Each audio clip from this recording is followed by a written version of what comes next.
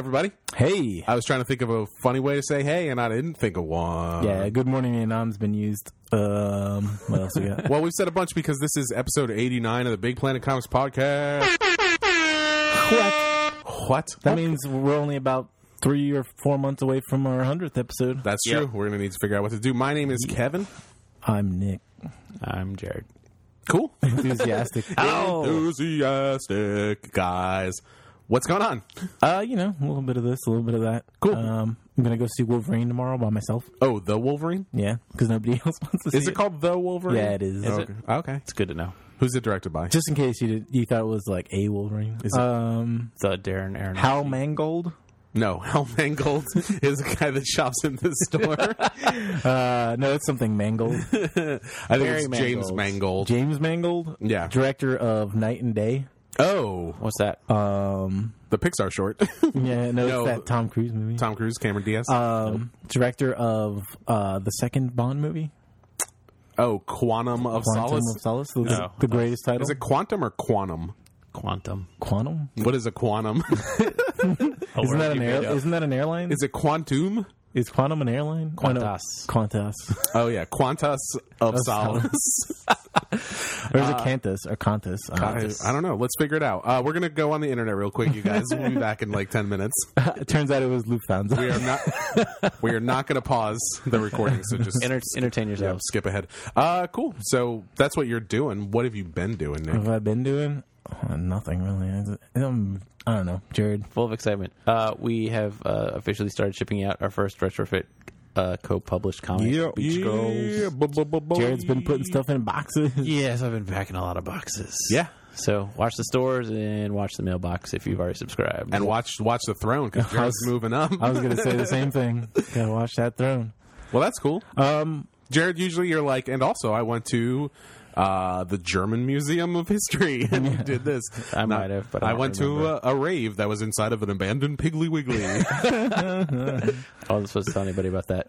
That's I just can't remember what I've been doing. I'm that's so just tired regular from picking. packing boxes. Yeah, I'm tired from unpacking boxes, still moving, but I'm pretty much Yeah. done now. Hooray! Cleared out my Yeah. own house. I took a final picture of it, and it made me a little bit sad. Yeah, so I went Good house. inside your house. Good memories. Was it weird? So empty. Don't tell Calvin.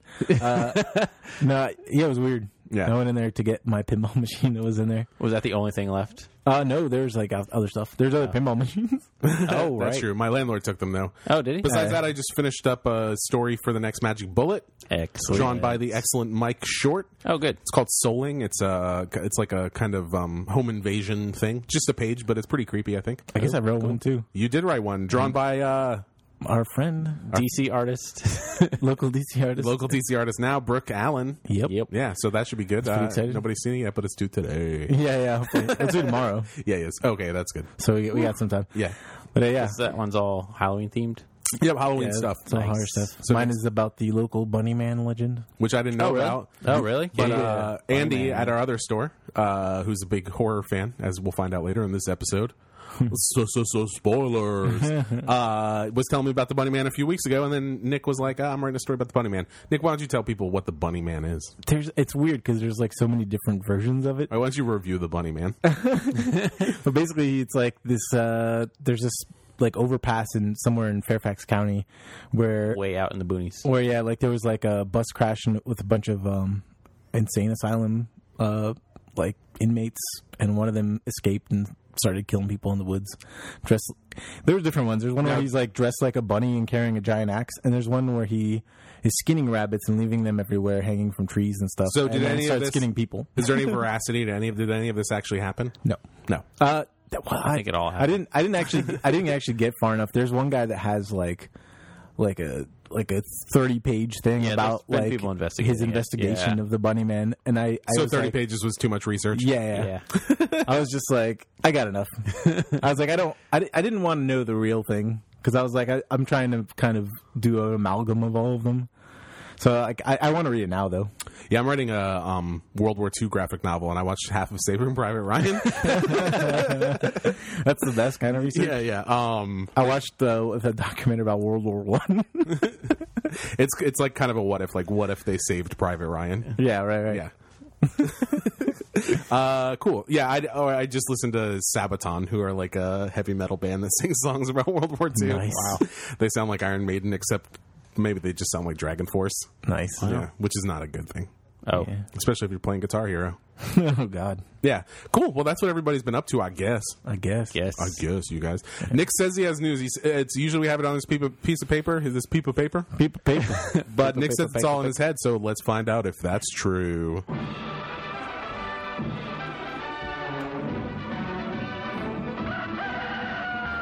This just in, hot off the presses. DC Comics announced that they're going to put out a spin-off series from Arrow about the Flash. These are TV shows. as Arrow it is says on the this piece of paper. Green Arrow TV show. I just started yawning. Yeah, that was kind of my reaction. I was like, I never really watched. I watched a little bit of Arrow, and I really hated it. But people were telling me it gets better. But, It's real bad. Well, they're throwing a lot of DC Universe characters in, so it's kind people of tell me it gets better and better. The funny thing I read is that they're like, oh yeah, next season he's going to be actually called the Green Arrow because in this season he's just like the Hood or something like that. And I was like, I guess they were like trying to testing it out, and if it really sucked, they were like, no, it's not a Green Arrow. It's just like, Nice. and then it was successful. So Well, like, oh yeah, we're going to change his name to Green Arrow. I don't know if that's true because it is Oliver Queen. Yeah. I don't know because maybe they wanted to save the name Green Arrow for like the movie. I want to say one of the biggest losses for me with the launch of the New 52 was like Ollie Queen's facial hair. Oh Yeah. yeah. It's Like- pretty old school, amazing. Yeah, I feel like he like had a really awesome iconic look. Yeah. And now he looks like Cole Hauser from Infamous or something. He's just Yeah. like he's like really generic. Well, everything about him is different. Like he's not even the same personality that he used to be. He's not like this Roguish. super liberal, like kind of tough guy that's kind of like getting on everybody's nerves. Now he's just kind of like a young rich guy. Like he's basically a Hawkeye. Yeah. Yeah. Except Hawkeye is awesome. yeah. Well, Green Arrow's been better recently. Yeah, the Green Arrow comic is pretty great. Jeff Lemire's a good writer. Yeah, and the art's pretty great. Wrote our 2012 graphic novel of the year, Underwater Welder. Check it out. And topping himself every month with Green Arrow. That is not true. Trillium next week, though. Trillium. Yeah, there you go. Another Definitely piece be of talking news. about that. Trillium next week. There's. I was going to say Marvel, but I guess it's not Marvel. It's Fox that has been putting out these Days of Future Past teasers. Have you seen those? I saw a picture of Peter Dinklage as Bolivar Trask. With or a is huge that who he's mustache? Is that who he's Yeah. playing? Yeah. There's a viral campaign where it's like there's like ads for Trask Industries and like protecting people, and Does there's it like give your computer a virus? yeah, Ooh. and there's pictures of like old timey like there's like Sentinels like protecting Ronald Reagan and stuff. It's pretty great.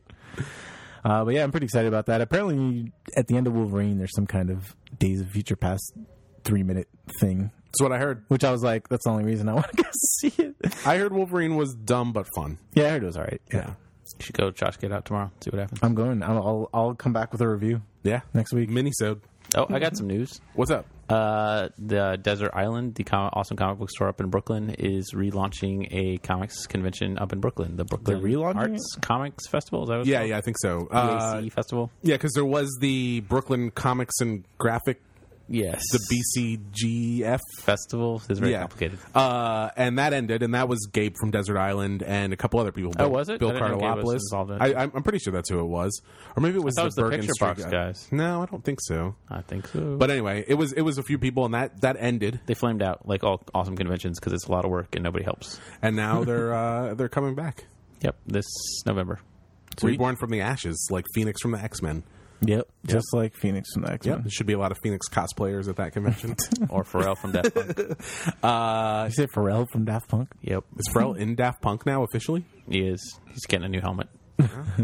Got lucky. Cool. Well, Nick, did you have more news in your head, or was that the piece of news in your head? What else we got? No, I got nothing. All right. Cool. Well, let's do some questions. Yes. Up first in questions, we got a question from Matt Star Trek. Congratulations, Matt, on having babies. Yeah, baby. I don't know if we ever talked about that. We did not. I don't know why we would have. Who's Matt Star Trek? Matt and Jen. Star Trek. Matt Star Trek. I'm sure he loves that. Can you discuss your favorite comic-based toy when you were kids and your favorite toy currently, if you still indulge? I think I might be the only person that still buys toys in this room. Yeah, but we can't talk about them. But then also I feel like I'm not like nerdy about it. Like I don't collect toys from when I was a kid. Right. But what about you guys? collect But toys he from the says future. when you were a kid. Yeah, comic-based toys from when you were kids. G.I. Joe. Was that a comic first? No. I'm pretty sure that was a toy first. Yeah. Is that what he's saying? Or is he's asking Your the other way favorite around? comic-based toy. So, Oh, for example, the interesting. Kenner Superpowers line with fabric capes. Well, I will say I had a bunch of the Secret Wars toys, which had had like little. They all had little shields, little, yeah, like, I had lenticular things in them. Spider-Man with like a hypno shield. It was Yeah. what the heck was that for? And Wolverine had supposedly the comic was after the toy line. Really? Like they created a toy makes line, sense. and then they created the That's comic because they wanted to insane. put all the characters in a thing together. Oh yeah, Wolverine had like little claws that were like a bracelet, so you could hook his claws on Yeah. when they're out and then take them off. Yep. I had him too. They're pretty awesome. And there was like the big, like Baron Zemo has that giant wheel that he rolls around in. Right. It's good stuff. That's what I had. What? And I had It's like a hamster ball. well, no, it's like a gyroscope, like a giant. It looks like a Ferris wheel. It's like a Ferris wheel of doom. Ridiculous. And then I had a bunch of Kenner Superpowers toys, which were like the DC ones that were. There was a comic about those, drawn by Jack Kirby. Yep. That's a pretty One of the sweet last comic. one of the last comics he did, especially for DC. He did some stuff for what was it, Pacific Comics after that, Silver Star, and all Yeah, that stuff. I think so. But yeah, what about you guys? Someone gave me a Canada and his awesome red motorcycle from Akira that was a prized possession. That's cool. It's super sweet. That's pretty sweet. I had a Batman and Joker set, and but it was in Greece, and it was like a knockoff thing. It pretty much looked the same, but I remember me and my cousin were really bored because we were in Greece, and so we set the Joker on fire. We're like, well, Batman set him on fire. We're like, Batman's like fighting Joker, and he's like, I'm gonna set you on fire. And we just wanted to set stuff on fire, and it melted, and it hurt our noses. I had a bunch of toys from the because I'm old. From the I guess we're all old, Yeah, but from the Tim Burton Batman movie. I think that's what I had. Yeah, but they yeah. were like, But it was like Greek knockoffs. it was like Botman. yeah. Yeah. I used to set toys on fire and It do came all in that stuff. a Wolverine box. Twist GI Joes until they exploded and all their limbs flew off. Yeah. I had some He-Mans, had some Transformer toys. What about now? Do you guys have any? Do you guys ever buy any toys? Nope. No. I have a Prison Pit toy that I love. What? Oh, that's true. Yeah, I That's have a pretty Prison awesome. Pit action figure. I do buy like designer toys. My roommate makes toys, Brooke Allen, who's Yeah, drawing that's Nick's true. comic as well. We're going to start carrying those in our stores pretty soon. Sweet. And I don't know what else. I actually bought a He-Man toy just recently off Oh, eBay. really? Did you? Like Yeah. an old one? For no reason whatsoever. have any toys. And I bought the Megazord from the new Power Rangers, but let's not talk about that. Power Rangers Megaforce, you guys is good. It's on Hulu. Didn't you buy some Ninja Turtles toys too? I did also buy some Ninja Turtles toys. Yes. Oh, yeah, you got some for your birthday. Yep, I got some Legos for my birthday. And also, RoboCop? I've got a RoboCop toy. Okay, I do have a lot of toys. I have a glow-in-the-dark RoboCop. I bought a Donatello, because Donatello's the best Ninja Turtle in the new Ninja Turtle show. So, Yeah. Okay. I got nothing. cool. Nope. All right, up next, thanks for the question, Matt Star Trek. Yeah. Matt Star Trek, The Next Generation Voyager. The next question is from Pivo, Paul Vodra. Pivo Bryson? Pivo Bryson. He says, what is the worst big event crossover that Marvel has ever published? Oh. My vote is Executioner Song from 1992, which totally killed my X-Men love until Grant Morrison's run. What is the best? My favorite is Civil War. Great art and writing and relevant to the politics of the time. Let's start out with best, you guys. What's the best? Ooh, boy. For me, Civil War is pretty Civil good. War. It's got great art and writing, and it's relevant to the politics of the time. I actually do think Civil War is Civil War probably is the best pretty one. great. Really? Yeah. Like over like Mutant Massacre or some of the old school ones where they were first trying it out? Well, for me, I was never into any of that stuff. So during the time period when Right. that stuff was going on, I was not reading superhero comics at all. It's about Marvel events. right? Inferno. No, not Inferno. I guess Executioner Song is really bad. That sounds like the beginning of the end in the Ooh, movies, actually- so, yeah. Infinity Gauntlet is pretty sweet. Yeah, was that a crossover? Yeah. Yeah. They had the main series, but I think That was pretty crossover great. A lot. Secret Wars 2 or 3. The first Secret Wars is pretty great, Aw, not as good as 2. Secret Wars 2 is so bad. too. Secret Wars 2 might be the worst one. No, for me, Yeah. the worst is Age of Ultron. It was really terrible. You have not read Secret Wars 2, have you? I have read Secret Wars 2, but I was a child when I read it, and I was like, okay, this is cool. More Beyonder. Is that the one with the like Dazzler's heavily featured? Which one Possibly. is Feet Dazzler. Jeez. Feet Dazzler. Yeah. So I missed out on a lot of those. Oh, Basically, dude. for like 10 years, I didn't read any superhero comics. Maximum Security. Whoa. Oh, Avengers X-Men Maximum Security. Is that what it was called? Yeah. That one. That's what the trade is called. Pretty rough. I've never read it. I think Marvel's got a lot of contenders for worst. Pretty rough. Yeah, but I think it sounds like we all think Civil War was probably the best one. Identity Disc. Oh, and that was meant to just coincide with while Identity Crisis was coming coming out, out. so that people would like see it right next to it on the shelf, right? Yep. So cheap. Marvel does that stuff though. Yeah, they they're definitely do. They're great. Identity Disc was great though. It was good. Was it good? Yeah. It was all right. I have liked no it. idea. I had like a bunch of.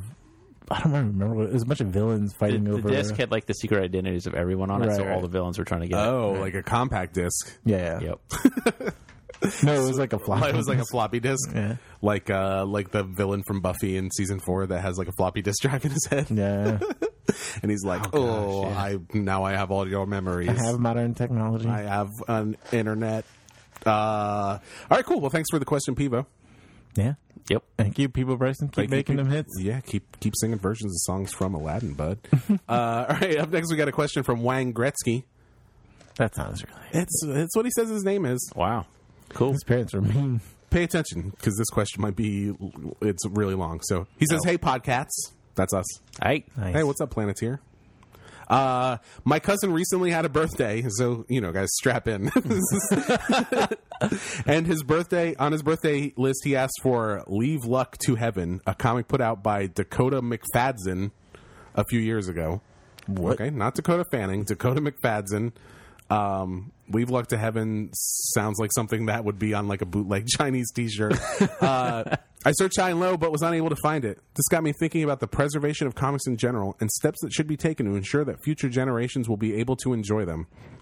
The obvious answer is reprints trades, but in case of weird licensing ties, like Rom the Space Knight, and publisher tanked, like Now Comics, or the title wasn't that popular, Alpha Flight, reprints are not feasible. Some of Alpha Flight was extremely popular.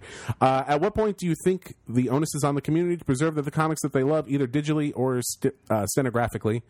It really burns me out that my children won't be able to enjoy titles like Not Brandek and Ralph Snart. Thanks again, Wang.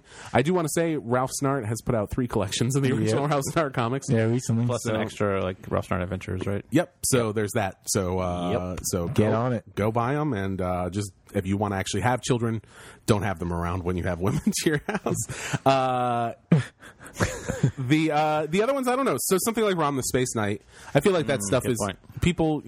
It's like Miracle Man. It's out there. You can find it if you want it. And ROM is actually not that expensive. I bought an entire set of ROM for about $5. There you go. So the question is, do you think the onus is on the community to preserve the comics that they love? Yeah, I think Oh, it's tricky. typically like that stuff falls to collectors is Right. one way to preserve those things. And Yeah, then, I mean- and people scan comics and put them online all the time. It's Right. it's not the best thing for us as a comic book store. Right. But also when things aren't available, it's like you find if you really want to read them, you find them the way you have to. Yeah, and I'm honestly surprised that you haven't seen more of it from like the bigger companies. That the fact they've already paid all their writers and artists, they've already printed all this stuff, that they could scan all their old back stock and put it up for $1 and be like, "Here's 600 issues of Batman or Spider-Man. Just buy them." I think they're slowly I doing think that. but Marvel has been doing that with they have like a subscription program now But that they I could think do everything, They So could. eventually, I think we will see much more in that direction. If people, like all these big corporate people, being like, "We have stuff we could make money off of. Why isn't this available?" And we'll see more of it. Yeah, and digital's like subscription models for digital will become a much bigger thing with comics. I feel like just for older stuff because people don't. It takes up a lot of room, and as like memory on things like iPads gets bigger, Yeah. I think you can actually fit whole collections on there true. instead of just having like 200 comics or whatever on there because people want to have that stuff. Right. It's like if iPods could only ever fit 200, 500 Right. songs on them, they would have never gotten as popular as they are now. Right. So as memory increases and stuff like that, you'll start to see companies doing that stuff a little bit more, I think. Yeah. And then Marvel's doing this thing now where they're doing these epic collections. Oh, yeah. And they're kind of doing like bigger collections of older storylines that Right. haven't been in print. So I think a lot of that stuff is getting out to the public. It's just by the time that stuff comes out, something else has gone out of print. Right. Yeah. And so There's a lot of comics. Yeah. But there's also the side of it. There's like a bunch of small publishers, like not small, but like IDW and stuff, who's reprinting all these classic old comic strips that they really had to search to find them all, and they're doing these awesomely, meticulously recreated archive editions and stuff. And like Canteen Kate is an old comic series that only like 4 issues came out, and there's a collection coming out from Lost Art Press in a couple of weeks. So there's like, I think it's also that there's some stuff that's just not worth collecting in a lot lot of ways that you can pick up for 25 cents, but there isn't enough interest. Yeah, definitely nobody To wants pick up. Crystar comics. I've got some issues Even of though Crystar. I have all of them. All right. So So I think as things go, they go through cycles too of interest waning and waxing on this stuff. Yeah. But yeah. It's on the community a little bit, and it's always on you to like let publishers know Yeah. what you want, that's really true. That especially makes a now big that you can difference. actually contact them. Yeah. A lot easier. So thanks for the question, Wang Gretzky, Thank you. if Yep. that is your real name, which I hope so. it is. Next time, let us know if it is or not. But that's it for questions this week. If you guys have questions, you can. Do we have any questions on the Facebook or anything, Jared? Or is that what some of this is? The one from Matt was Facebooked. Okay, well, thanks for the question on Facebook, Matt. If you've got questions on Facebook, you can send them to Facebook at facebook.com. I got a question. Okay, sure. What's up with Fallen Angels? I just saw that the X-Men Fallen Angels trade came out this week. Yep. And Fallen Angels was an 8-issue limited miniseries. and did anybody read it? It has Warlock in it, I just looked at the cover. It's got the new Devil mutants, Dinosaur. a Devil Dinosaur, What? and a female Banshee. Let's talk about X-Men Fallen Angels. I guess that's probably next week. Siren. I think we have to. Yeah, you guys want to do it? Yeah, sure. Let's do it. Let's read it. I also want to talk about Beauty and the Beast, to the Dazzler Beast miniseries, because that's coming out in trade. You're talking about the comic good. adaptation of the TV show. The comic adaptation of the TV show with Linda Hamilton and Ron Perlman. The comic's written by Ron Perlman. Is it? No, I don't Written know. by George that's R. R. great. Martin. Cool. Oh yeah, the show wasn't it? Yep. Was it? Yeah. Yep. That's pretty crazy. Yeah, Yeah. that's what Game of Thrones is based on. Cool. Well, what else was I saying? I don't even know. You can send Oh. the questions to podcast at Big Planet Comics. You can. I'm not even going to say the hotline. I don't want people to call it anymore. Just send in your questions to the traditional way. It's over, you guys. Aw. You Get guys, over it. you guys could have had something nice, but now you don't. You can send the questions to us at Twitter at Big Planet Comics. You can send them to our Facebook at facebook.com. Email us, talk to us, You can just do it. telegraph us. Just whatever. In the immortal words of Spike Lee, just do it. Just Nike. Yeah. Just Reebok. And by that I mean give me money for a Kickstarter. All right, Oh, yeah. you guys want to do some reviews? Yes. Let's do it. We love comics, they're swell, except when they're written by Scott Lobdell. I prefer important books like Louis Riel. It's time for reviews. All right, Jared still loves that song. I don't listen to it. It's like what it actually says, and then I do, and I start cracking up again. All right, up first this week, we've got Louis Riel by Chester Brown. No, we've got The best. We've got a book called Barrel of Monkeys. This is by Florent Rupert and Jerome Mulot. Sure. Mulot? I don't know. Mulo, probably. And this is published by a new publisher called Rebus Books. Yeah. Who is it's run by Bill Cartalopoulos, who is one of the guys that works on the local show SPX, doing the Yep. programming and stuff. And it's just a translated French thing, and it's really, really good. It's the best. Yeah, so more fun than something. then it's more fun than a something. So I don't know how would you describe this? It's kind of a series of vignettes, but With a framework yeah. So in between, like a 1 or 2 pages in between each chapter of in between each vignette. So the main story is about a couple documentarians who are trying to film. They're breaking into a zoo because they think that people are molesting the animals. Yep. And they're trying to get footage of it. And that story is really funny.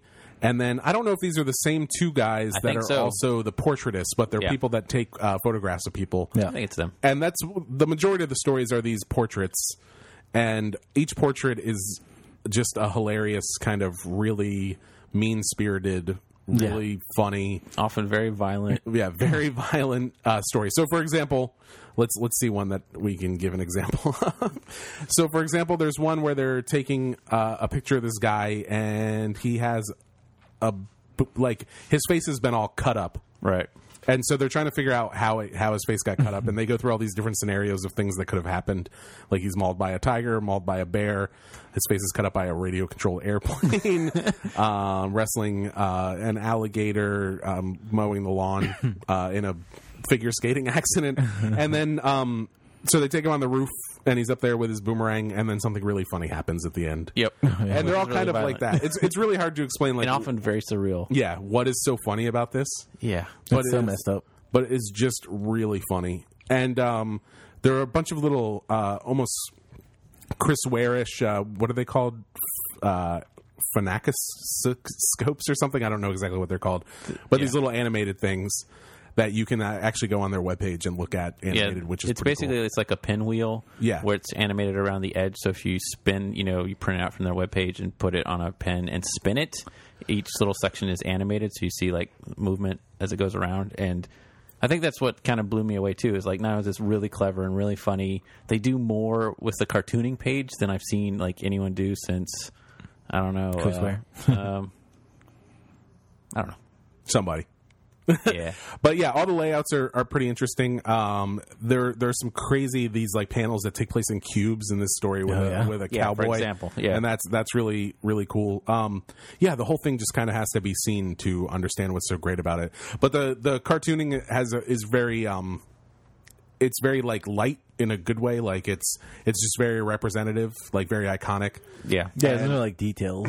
Yeah, but a lot of the sort of gestural stuff, like the body language stuff, is really well done, and I don't know, it all just works really well, and it has that essence of comedy that's really hard to explain why things are funny. But Yeah, this book It's very is- deadpan, like just Yeah, and they God. get to increasingly bizarre situations and like stranger and stranger things they shoot, and yeah.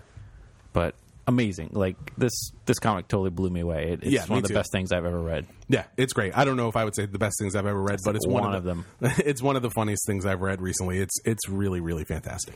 Yep. All right, that's Barrel of Monkeys. Up next, we've got Collider #1. This is a new Vertigo series written by Simon Oliver. Who is Simon Oliver? Sure sounds familiar. Exterminators. Oh, is it the guy? Oh, well, there you go. Exterminators is awesome. And art by Robbie Rodriguez, who I believe did art in the recent Uncanny X-Force series. And awesome covers by Nathan Fox. I was going to say Nathan Lane. But no, it's Nathan Fox. And yeah, this was an interesting sci-fi story, kind of an idea I hadn't seen before. So the basic concept is that something goes terribly wrong with science. And so basically the way that the Americans government deals with it is they create a new bureau, the Federal Bureau of Physics, which in a lot of ways tends to be kind of like the typical bureaucratic, like very down to basics guys who will go around and try and fix problems like, oh, you've got a black hole at your school, we're going to go in and try to glue it shut.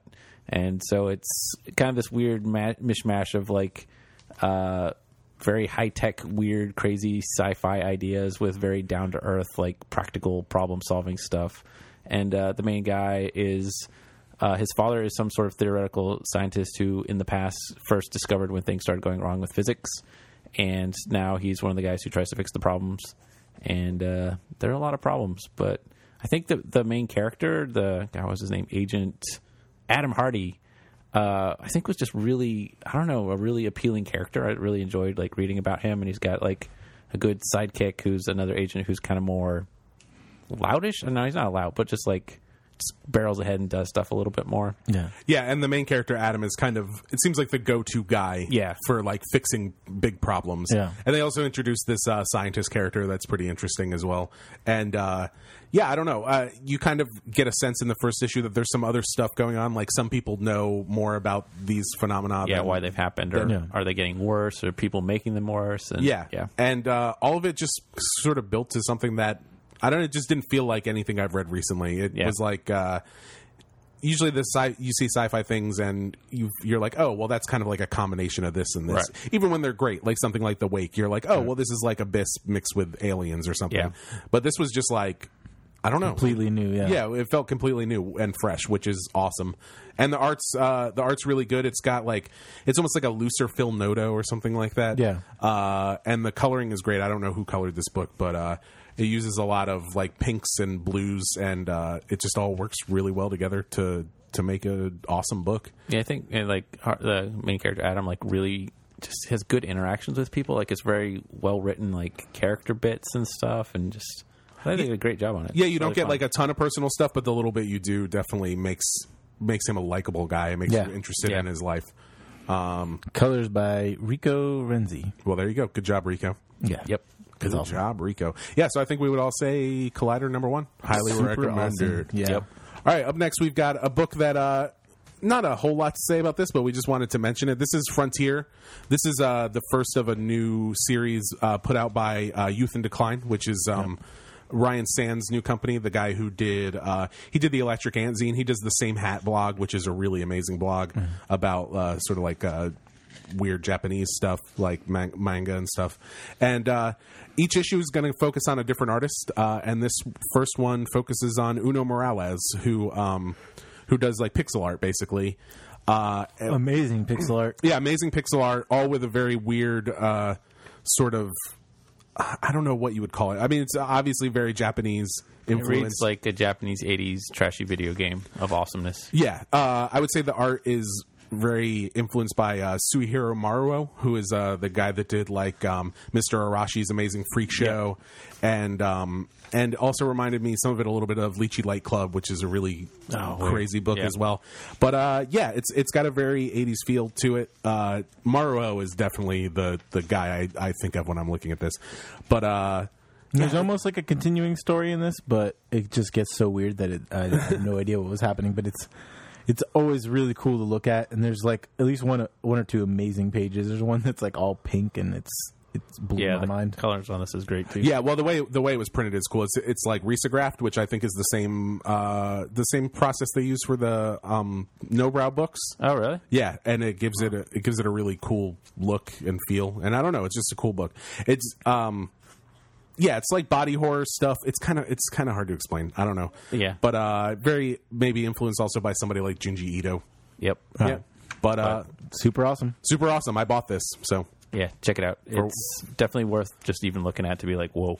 definitely. All right, up next we've got a huge book that's a long time coming. This is Kataro by Shigeru Mizuki, who also did Nanamba, which we talked about on the show here, and also did Onwards Towards Our Noble Deaths, which is maybe a more serious book than Very the other serious. And two. who also has an entire town of statues from this comic. He does, which is amazing if you go online and look at the pictures of that. Also, really? They're all online. also only one arm. Yeah, I just read that. Does he only have one arm? Yeah, Mizuki's got one arm. The bio in the back said that he lost it in World War II in the Pacific. Wow, crazy. Yeah. Which means he's like 4 times as badass as Yep. people with 2 arms. Right. But yeah, so Kataro was one of the most popular comics probably in the history of Japan. And these stories are collected from the sort of beginning and the height of its popularity in the 60s, early 70s. I think most of these stories are from 66, 67. And it's a cool book. So the basic concept in Japan is that everything in the world has spirits to it, like from like people to rocks to trees to rivers or whatever. And so they collectively call these yokai, which can translate as like spirits or monsters or demons or gods, depending on how you look at it. And so Kataro is this weird, supernaturally gifted kid who ends up dealing with a lot of the spirits.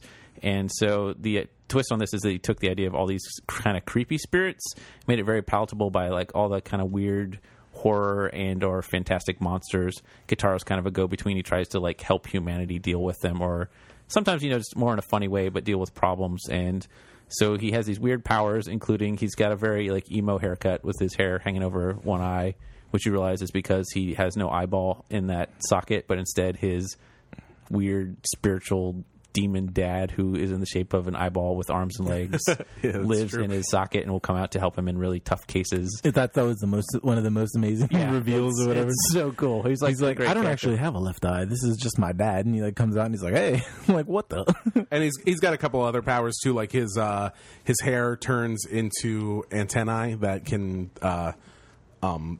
like find spiritual creatures. Yeah, There's very much an there's one Astro Boy part- feel to this, where just like whatever situation is required, he'll come up with some power for it. There's one where his like power is running low, and he uses all of his remaining power to shoot his hair into people's eyes, like needles, and like he's got his little vest he wears has got magic powers, which they explain why that happens later. Yeah. But the best thing about this is it basically they're all short stories, and each one is basically him encountering a different yokai or a different supernatural situation that he has to deal with, and just Shigeru does like the craziest, most insane, most weird-looking monsters and creatures that the Japan mythology so has in well it. drawn. Yeah, I mean, another thing he's pretty famous for over there is he did this encyclopedia of yokai that's amazing, which I hope comes out here. Me too. And as much as a lot of this is cartoony, there will always be a point in the stories, usually on the first page, where he actually draws the monster in a really detailed way, Yes. and they look amazing. I think most of these are the monsters from this old scroll called what is the thing called? It's called The Night Parade of 100 Demons, which is like this old scroll from the 1800s. And that thing is awesome. And, yeah, I think... What is the most famous yokai? Like a kappa, I guess, which is like a frog thing that lives in the swamp. And, I don't know. It's almost like Hellboy or something. Yeah. Yeah. But it's like Hellboy if he was like a kid who was goofier. One of my favorite stories in here is there's one called the Great Yokai War, which is that was like so good. Kitaro. Like this guy comes and tells Kitaro, like, help, like my island off the coast has been taken over by Western yokai.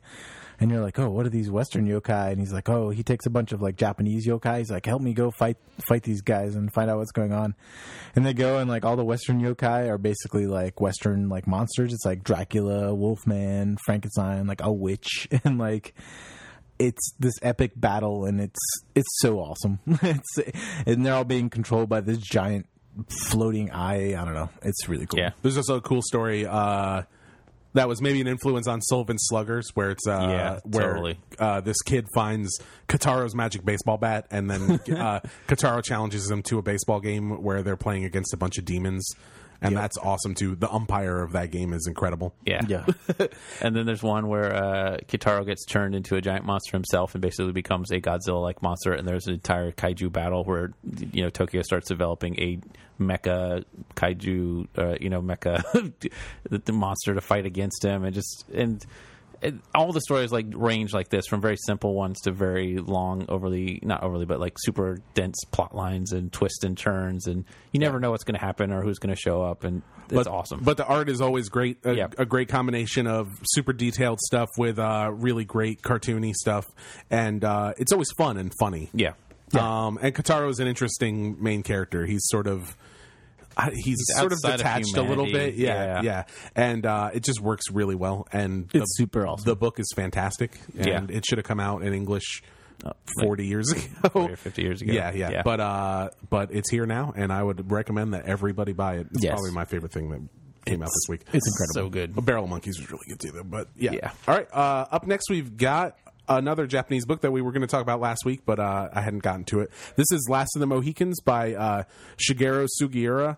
I would say this is best described as an adaptation of James Fenimore Cooper's Last of the Mohicans turned into a slapstick comedy that's also sort of political commentary.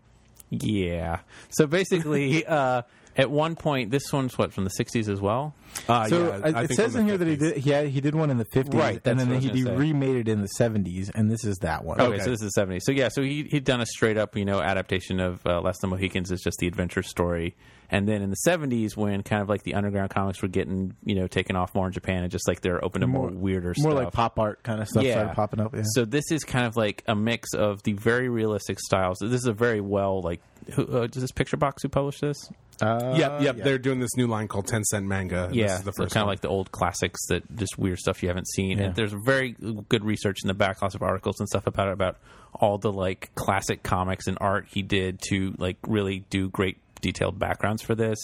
But then that's with, these very detailed and realistic looking characters. And then he has very cartoony characters on the exact same page in the same panels doing like slapsticky, gag stuff and jokes and like weird like cartoony things of like, you know, bouncing things off of people's heads and knocking them. It's like Looney Tunes meets, you know, a very serious adventure comic, and it's amazing. Yeah, I feel like a lot of people would look at this and say like, "Oh, this is like so bad it's good." But when you actually read it, you realize like this guy knows exactly what he's doing. Yeah. A lot of these things are like jokes about like representations of like these characters and how they're shown in other media and stuff like that. Yeah. And when you see some of the stuff that he's capable of drawing, and then some of the stuff he does draw, some of the characters, particularly the sort of bad guys, which tend to be the more cartoony guys, are so funny that just the pictures themselves will crack you up. And I think throughout he knows exactly what he's doing. I think one of my favorite was the girl's name Fatty. Yeah. Oh yeah, the guard. Yeah, the guard. Like she's so funny, and the main kid, the like Hawkeye, his name is, or he has another name as well. But I don't know. There's a scene where he. The whole thing's very self-aware, and he's like trying to hide from these guards, and he's like, "Oh, this is a comic. I'm about to sneeze." Yep. And then he sneezes, and you think he's going to be found out, but then the guard's like turns to the other guard, and he's like, "Did you just sneeze?" And he's like, "No." And he's like, "Well, you've got like snot hanging from your nose." And he's like, "No, I didn't just sneeze. I just have snot hanging from my nose." And then that's like the end of it. Yeah. I don't know. It's a lot of weird stuff like that, but the whole thing is really funny, and the art, when it's amazing, and when it's like goofily terrible, it's like also amazing. Yeah, it's like very well done, crafted, cartoony goof style. And yet, at the same time, this is a very accurate retelling of Cooper's Last of the Mohicans. It tells the whole story just with like all these side turns and like asides and gags and jokes along the way. It's almost hard to explain like what he's doing here, but it's great. Brilliant. There'll be a part where somebody's like on a horse and they're looking behind them, and instead of him drawing their neck turned, he just draws their head on backwards. Yep. Yeah. And like it's hilarious, and the head will be like you know, like 1.5 sizes too big. I don't know. It's great. It's really funny. I laughed a lot when I was reading this book, and I would recommend it to fans of I don't know what, because there's nothing else like this. Awesome. There's a lot of hilariously casual murder in it too. There is, a lot of. But they also treat it like that. Like, you know, this is an adventure comic based on an adventure story where a lot of people die, and it's very realistic and serious. But it's all done in Bugs Bunny style. Like, so you know all these people are getting killed, but it's all like getting bonked on the head and like happening off screen, and so no one really dies. So this is a very good for like kids comic in a lot of ways. Yeah, maybe. Somebody does get a hole shot through their chest. Yeah, it's Bugs Bunny to the point where like people are like catapulting themselves off trees and stuff like that. Like that part was awesome. It's so funny. But yeah, highly recommended. Yes. Yep. All right, up next we got some crazy books. It's a good mix. Up next we've got a new book by Andy Kettler, who works at our Vienna location. Yeah. This is called Mind Games. It's a new mini comic, $3 if anybody wants to buy it. But yeah, it's just a little short horror story. Very Twilight Zone-ish. Yeah. He's going to be debuting it at SPX. Yep, he's going to be debuting at SPX, but you can get it at Big Planet Comics right now. Meanwhile, it's about a kid who has psychic powers, right, and some guys that are doing tests on him, and how it goes terribly wrong. Yeah, it's basically like a Twilight Zone type thing. But the thing that makes it great is just Andy's art. Yeah, Andy's art is great. It's I'd say heavily influenced by like a couple people, Katsuhiro Otomo, the guy who did Akira. Right. Also, maybe a little bit of Seth Fisher in there. Yep. Yeah. A little bit of Paul Pope in there. A little bit of Taiyo Matsumoto. Yeah. But his art is great, and that's this story is actually really awesome and funny. Yeah. But you'll definitely want to see his art to check it out. Yeah, that's awesome. So you can go to andykart.com and check it out there, because this is a cool book, and he's a good artist, up and coming, and he works at our store. Yeah. Yeah.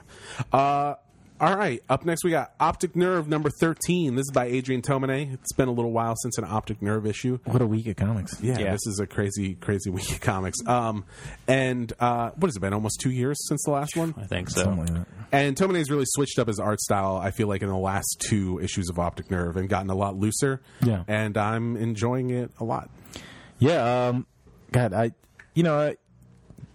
always have this weird feeling that Adrian Tomine stuff is always pretentious, but I think he's gotten away from that a lot. but it's I don't know, it's gotten more like goofy and fun. And this story, Yeah, It was so great. I had no idea where this was going to go. So, Well, it's got 3 stories in it. The first one is a 1-pager about Tomine himself and just how he's dealing with like Yeah, the modern evolution technology towards and stuff. technology and email and stuff. And then there's a And that mirrors the last issue where the first story was about people asking why he still puts out issues of comics Right. instead of graphic novels. and then like the last 8 pages is a color section, which is very few people in it. It's more just like an emotional piece about people flying back from Japan, like a mother and her kid, and just thinking about like her relationship and stuff. Which he also did like a more serious color story in the end of that's the true. last And issue. and But the main one is the main Go story Owls. is hilarious. It's about this old guy and this young girl who are both kind of in this Alcoholics Anonymous type group, maybe like a Drugs Anonymous, like some kind of anonymous group. Sure, Drugs Anonymous. Drugs Anonymous, whatever the drug one is called. I don't know. But it goes in places that I did not expect it to go. It starts off with them kind of having like a conversation about like being addicts, and then it cuts straight to them having sex. I was like, wait, what? And then I was like, I didn't expect that to happen. And it takes so many twists and turns with they have like this really weird like relationship where like they're really funny together, and you could see why she likes him and why he likes her, but then slowly it starts kind of unraveling a little bit.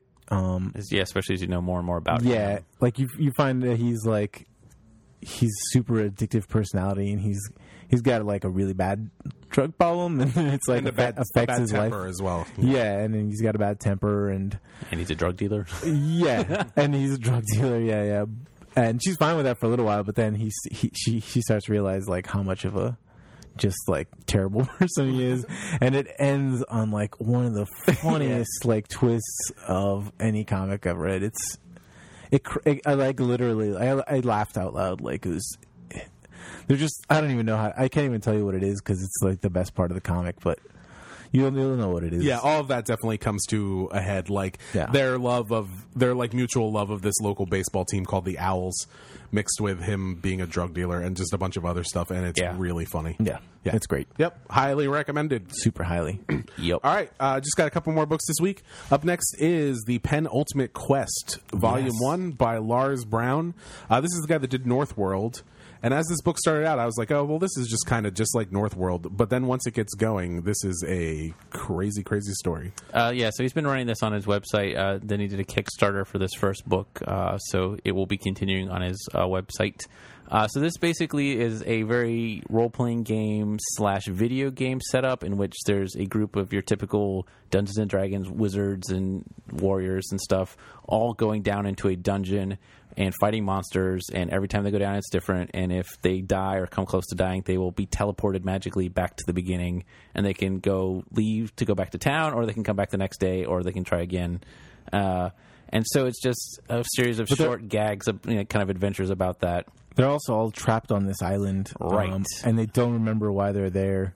And then that's like where it starts getting more interesting to me. Start building out the backstory. It's pretty funny, like because they're like they fight a bunch of monsters and they fight a boss, and there's a lot of like video game references and stuff. There's a really funny part where they beat a boss and he one of the characters they get a treasure chest and the guy gets a sword, and they're like, "What did you get?" And he's like, "An old sword. I can feel a great power coming from it." And that's like something that you would read in like a video game when you grab something, and it's like search like chest, and he's like, I found a sword, great power emanates from it. But then it's weird because it's about these 3 main characters and their relationship, and they're adventuring together, and it's kind of like maybe their last adventure, and then it cuts to another story which I thought was completely unrelated, but it's kind of a background on these characters that's very interesting, and then that's where it starts getting really cool because you see that like there's more to this world than it seems,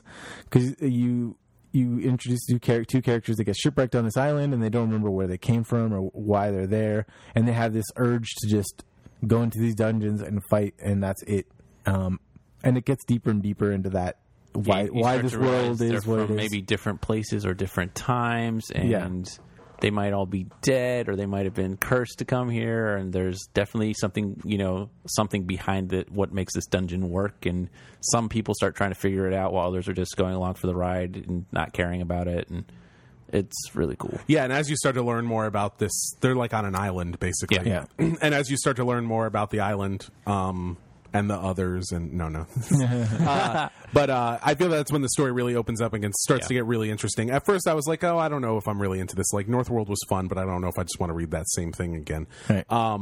And then that aspect of it and kind of what you find out, and the end is intense. Yeah, the end is phenomenal. That's the part where I was like, all right, I gotta read more. And I thought the nonlinear storytelling was a little weird. I felt like it maybe wasn't like I don't think he decided to tell the story that way at the beginning. It was just like as he was going, he was like, oh, I should go back and tell this other part. Yeah. And I feel like it is a little confusing at first. Yeah. But overall, I think maybe that ends up having something to do with the way that people live on the island as Right. well. So Makes sense, yeah. I thought this was really interesting, and I definitely want to go on the webpage and read whatever else is on there now. Yeah, it's great that Because ending. the end is insane. It's such an amazing cliffhanger. I was like, what? Yeah, Yeah. it's really good, There- and There's more already online. So way more intense than I thought it was. Check it. yep. All right, just one more book this week. This is called Silver Six. This is written by A.J. Lieberman, who wrote Cowboy Ninja Viking, and drawn by Darren Rawlings, who's a really good artist, but I think just does like design stuff usually, isn't actually a comic artist. Oh, really? Yeah, but Silver Six is a kid's sci-fi story. Yeah, so this one, the premise is a world in which everything is so carefully controlled and modulated, but the main reason behind it is that Earth is so polluted and overrun that it's all like, underground or under domes or in giant skyscrapers and stuff. And the main character is a young girl whose parents have both died, and so as an orphan, she should be then immediately shunted into an orphanage in the system. We'll just like put her off into this thing. So she's trying to like secretly pretend that her, parents are still alive so she can maintain her apartment living and, not have to go off on her own. And so she has a stupid robot sidekick who's like kind of helping her with the deception. While then she'll go to school and then immediately come home so no one catches her. And then, of course, things go horribly wrong, and you get to see the sordid underbelly of this awful society and how bad everything is for people who don't fit into the system quite right.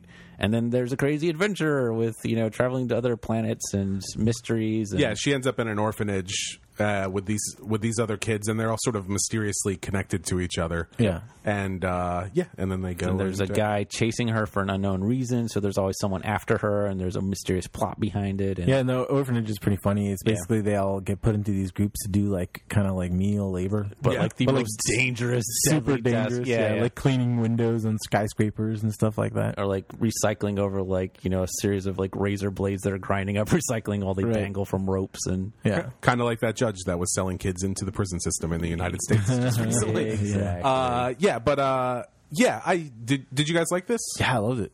Yeah, I thought it was okay. You Yeah. just thought it was okay. I thought the pacing was liked really it. weird.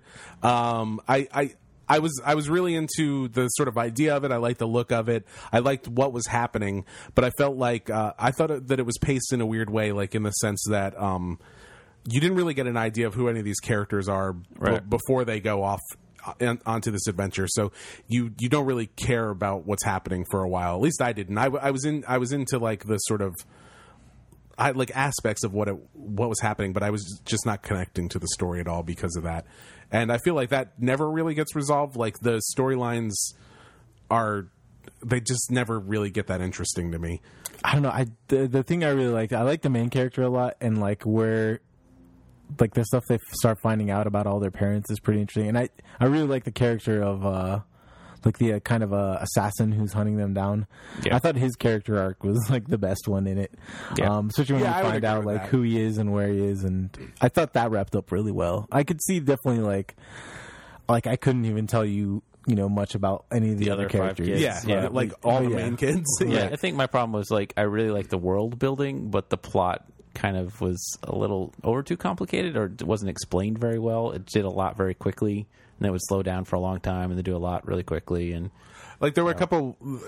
Here's like one example that jumped out at me was there's a whole page where they're like trying to come up with a name for their group, even though they just met each other, and, Right. and they're like, oh, what if we're the Furious Five? And they're like, there are 6 of us, and they're like, oh, well, we'll be the Silver Six, Right. And somebody's like, oh, that's cool, and then 2 pages later, somebody's like, oh, because we're the Silver Six. because they're talking about separating the groups because these Right. orphans are like in groups of like, Right. red and silver, and they're like, oh, the Silver Six are going to get separated, and then one of the characters says, oh, I'm so sick of hearing about all this Silver Six all the time, and it's like the second time it's mentioned at all in Yeah. the book. It was just like little things like that kind of added up to like weird pacing problems that just didn't really make the story work for me. Right. If that makes sense, I don't know. Yeah. But also, I thought it was cute, and a Yeah. lot of it was really fun, and the action robot was was really awesome. well done. Yeah. Yeah, the robot was really funny. He was the way a robot sidekick should be Yeah. in a kid's book. And I don't know. I don't want to act like it was terrible. I just, No, I just did have problems good, with not it. great. I'd Yep. say. Yep. Cool. Well, we usually like to end on something that's great, not good. But Well, I'm going to end on my own personal review here. oh no, Nick special, everybody. I'd like to take a second here to talk about Wolverine in the Flesh, which came out this week. Written by Chris Cosentino, who is somebody on I think Top Chef or one of those chef shows. Chef or Top Chef. And art by Dalibor Talajic, who actually the art is actually pretty good. But wow, man, this comic is incredible. The only reason I want to talk about it is like it's really, really awful, but it's so awful that it's great, and like I loved it, and like every page was cracking me up. And it's like it's a level of like what we talked about with like Arsenal, Rise of Arsenal, where Wow. it's just like so bad it's good, but it's like just the way people talk to each other. They talk so casually about like murdered bodies and stuff, and the whole plot is just like ridiculous. Like there's some dead bodies, and Wolverine is like, "Oh, these guys have been butchered. It looks like it's a professional. I know this chef," and like it's the guy who's like writing the comic, and like He he made goes himself to character in the visit him, comic. and so there's this hilarious scene where he takes him to the morgue, and the guy's like. Logan, the coroner's like Logan, because everybody calls Wolverine Logan in this. Like even like everybody knows him, like local like Sure. people, and they're like, his Logan, what's this celebrity chef doing in my morgue? And then he's like, I got a hunch. I'm the best at what I do. He's the best at what he does. If these people were actually butchered like a hog, he'll know. And then he's like talking to the chef. He's like, listen, you know meat cuts like no one else. Do me a favor and look at these bodies and tell me what you see.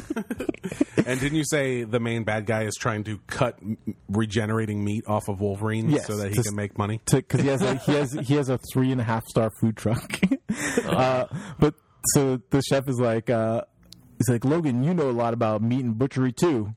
He's like, sure, I've been doing it for decades, but I want to be certain about the details and the cuts. No time for error. It's like, it's just constantly like that. And then it's super anti-vegetarian. There's a part where the coroner's really sleazy and like talks about like people harvesting animals or something. And then the guy's like, I bet you're a vegetarian. Like the chef is like, I bet you're a vegetarian. And then later on, like Wolverine calls him a veg head. It's just constantly really funny like that. And just a ridiculous comic. I highly recommend it. You heard That it is here. a Nick recommendation for Wolverine you. in everybody. the Flesh, Nick's highest recommendation. Wolverine cooks with his claws at the end, by the way. Oh, good. I was hoping that happened. Yeah, see? Yeah. Oh, there He's you go. chopping up vegetables. I was like, does Wolverine chop vegetables with his claws? And Nick was like, no. And I was like, I don't want to read this. But now I'll read it. There we go. There we go. All right. That's it for this episode. Yep. Thanks, everybody. Yep. And we'll see you guys next time. See you.